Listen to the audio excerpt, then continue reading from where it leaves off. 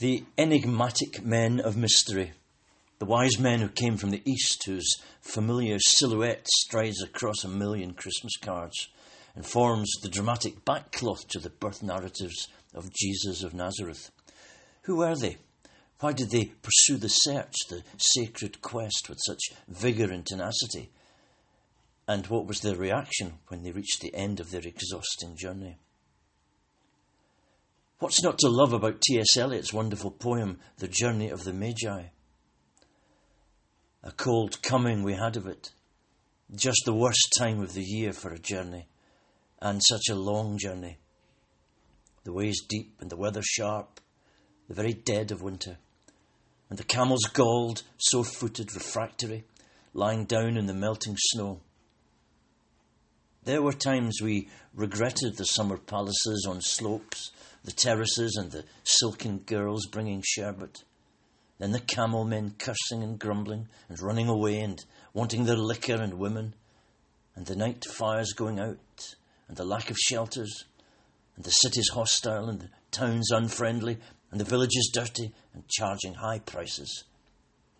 A hard time we had of it. At the end we preferred to travel all night, sleeping in snatches, with the voices singing in our ears saying that this was all folly. Then at dawn we came down to a temperate valley, wet below the snow line, smelling of vegetation, with a running stream and a water mill beating the darkness, and 3 trees on the low sky, and an old white horse galloped away in the meadow. Then we came to a tavern with vine leaves over the lintel, 6 hands at an open door dicing for pieces of silver, and feet kicking the empty wineskins. But there was no information, and so we continued and arrived at evening, not a moment too soon, finding the place. It was, you may say, satisfactory. All this was a long time ago, I remember, and I would do it again. But set down this. Were we led all that way for birth or death? There was a birth, certainly. We had evidence and no doubt. I have seen birth and death, but had thought they were different. This birth was hard and bitter agony for us, like death, our death. We returned to our places, these kingdoms, but no longer at ease here in the old dispensation, with an alien people clutching their gods. I should be glad of another death. One of the many blessings of having a daughter with a keen interest in astronomy is that sometimes you found yourself at 2 a.m. lying on your back on a stubble field deep in the countryside staring at the stars. You see, you have to go where there is little light pollution, and you need to go when there's no cloud, and you need to go when the sky is particularly interesting. 2 a.m, it seems, is about right, apparently. So it's get out of bed, Dad, get your clothes on, get the car started, and take me to the darkest field we can find. Mind you, you can see what he meant, the poet David, when he reflects that when he looks at the stars, he wonders at the greatness of the universe and becomes acutely aware of his own insignificance. I look at the heavens, the moon and the stars, the work of your hands, and I wonder, what is man that you're mindful of him, or the Son of Man that you think of him? Study of the universe in its vastness and complexity rightly generates in any thinking person a sense of wonder, an awareness that, however much we know, actually we know very little. For example, travelling at the speed of light, 180,000 miles per second, it'll take you 12 seconds to get to the moon. It'll take you 8 minutes to get to the sun. And even at that speed, it would take you 4.3 years to reach the nearest star. You would need 400 years to reach the North Star. And to cross our galaxy, the Milky Way, would take 120,000 years travelling at the speed of light. And astronomers now reckon that there are 100 million galaxies.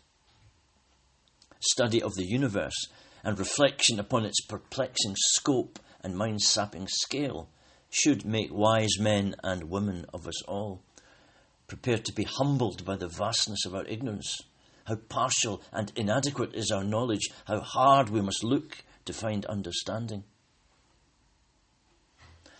But were these wise men astronomers or astrologers? It's an important distinction. While most of us will listen with respect to the scientific insights of a bona fide astronomer, we might wish to reserve a certain degree of incredulity when offered solutions to our life problems by the astrologer in our daily newspaper. In the ancient mind, however, these distinctions were perhaps less rigidly in place, and the appearance of a new celestial phenomenon, a star, a comet, whatever, cause for rejoicing and scientific whoops of delight when located by the Hubble telescope in our times, would be reason enough in ancient thinking to assume that some event of cosmic significance was unfolding somewhere. For them it was about a moment of revelation offered to the world, and they must pursue that moment and seize it. The rise of a new star heralded, in their way of thinking, a moment in which the curtain would be pulled back and humanity would have a chance to peek into the will of God, catch a glimpse of his purposes. And they mustn't let that moment slip through their grasp. They had to risk everything, leave everything else, because in the way in which they saw the world and the interpretation they put on cosmic events, this was too significant, too crucial. They had to go. They had to face the stares of disbelief from their community, their family, their friends, and make the journey of the Magi that was to become an event so engraved upon the consciousness of history that their shadows against the skyline would be emblematic, an icon, a classic picture of the search for the human spirit, the search for truth and meaning. You could never have imagined, and they could never have imagined, that their response to the mystery of a new thing happening in the world, the possibility that something of cosmic significance was happening or about to happen, that would, over the centuries, be celebrated across the world in 1 million nativity plays and countless singings of We Three Kings of Orient are.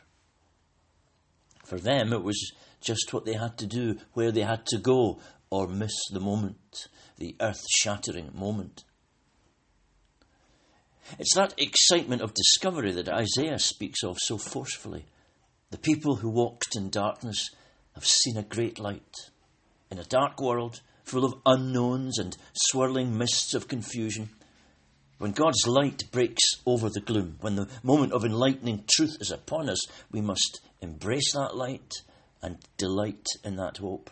Turn from all our lesser preoccupations and seize the day, make the crucial discovery that in this shockingly intimidating universe, we are not alone, we are not forgotten, we're not left to stumble in blind panic in the terrifying darkness, but we are invited to share the light, to understand the truth, to be enfolded by the love.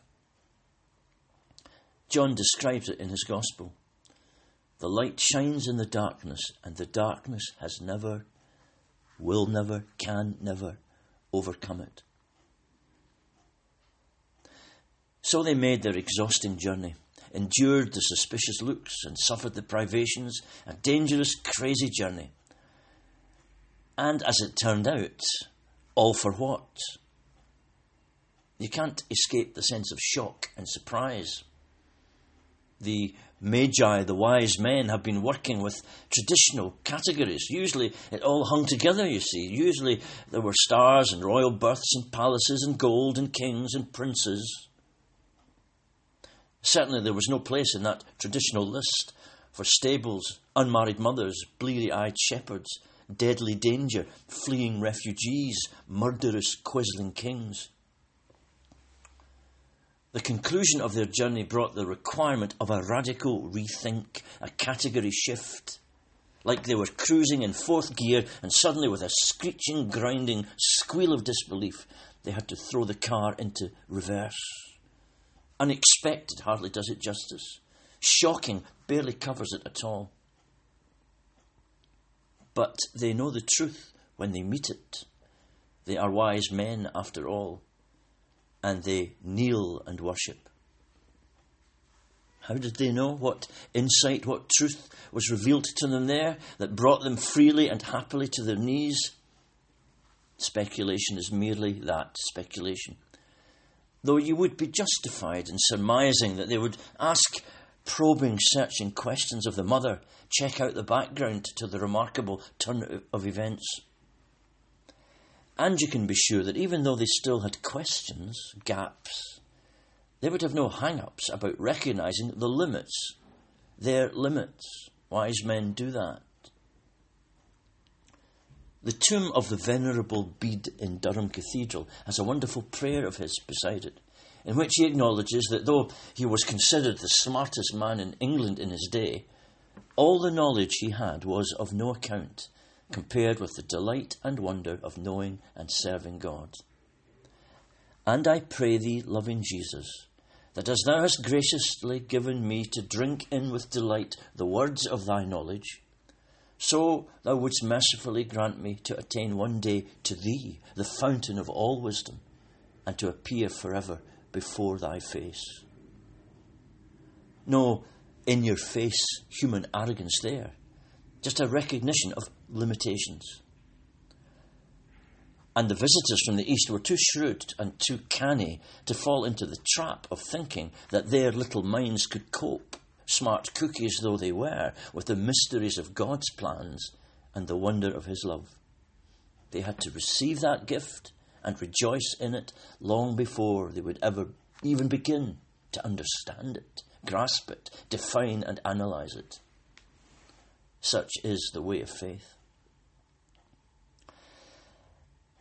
And it would not be stepping beyond the facts to imagine that, sensing the ugliness and the capacity for violence of Herod the king, and then confronted by the innocence and loveliness of the child, they knew with an intuitive certainty that here in this simple place, with this astonishing story unfolding, that here was the better way.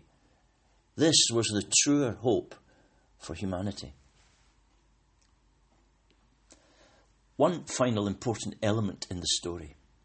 Now that they had come, these distant travellers from another culture, a different belief system, now that the Gentile world was involved in the revelation of God, the whole situation required a new set of boundaries, and suddenly there were no boundaries.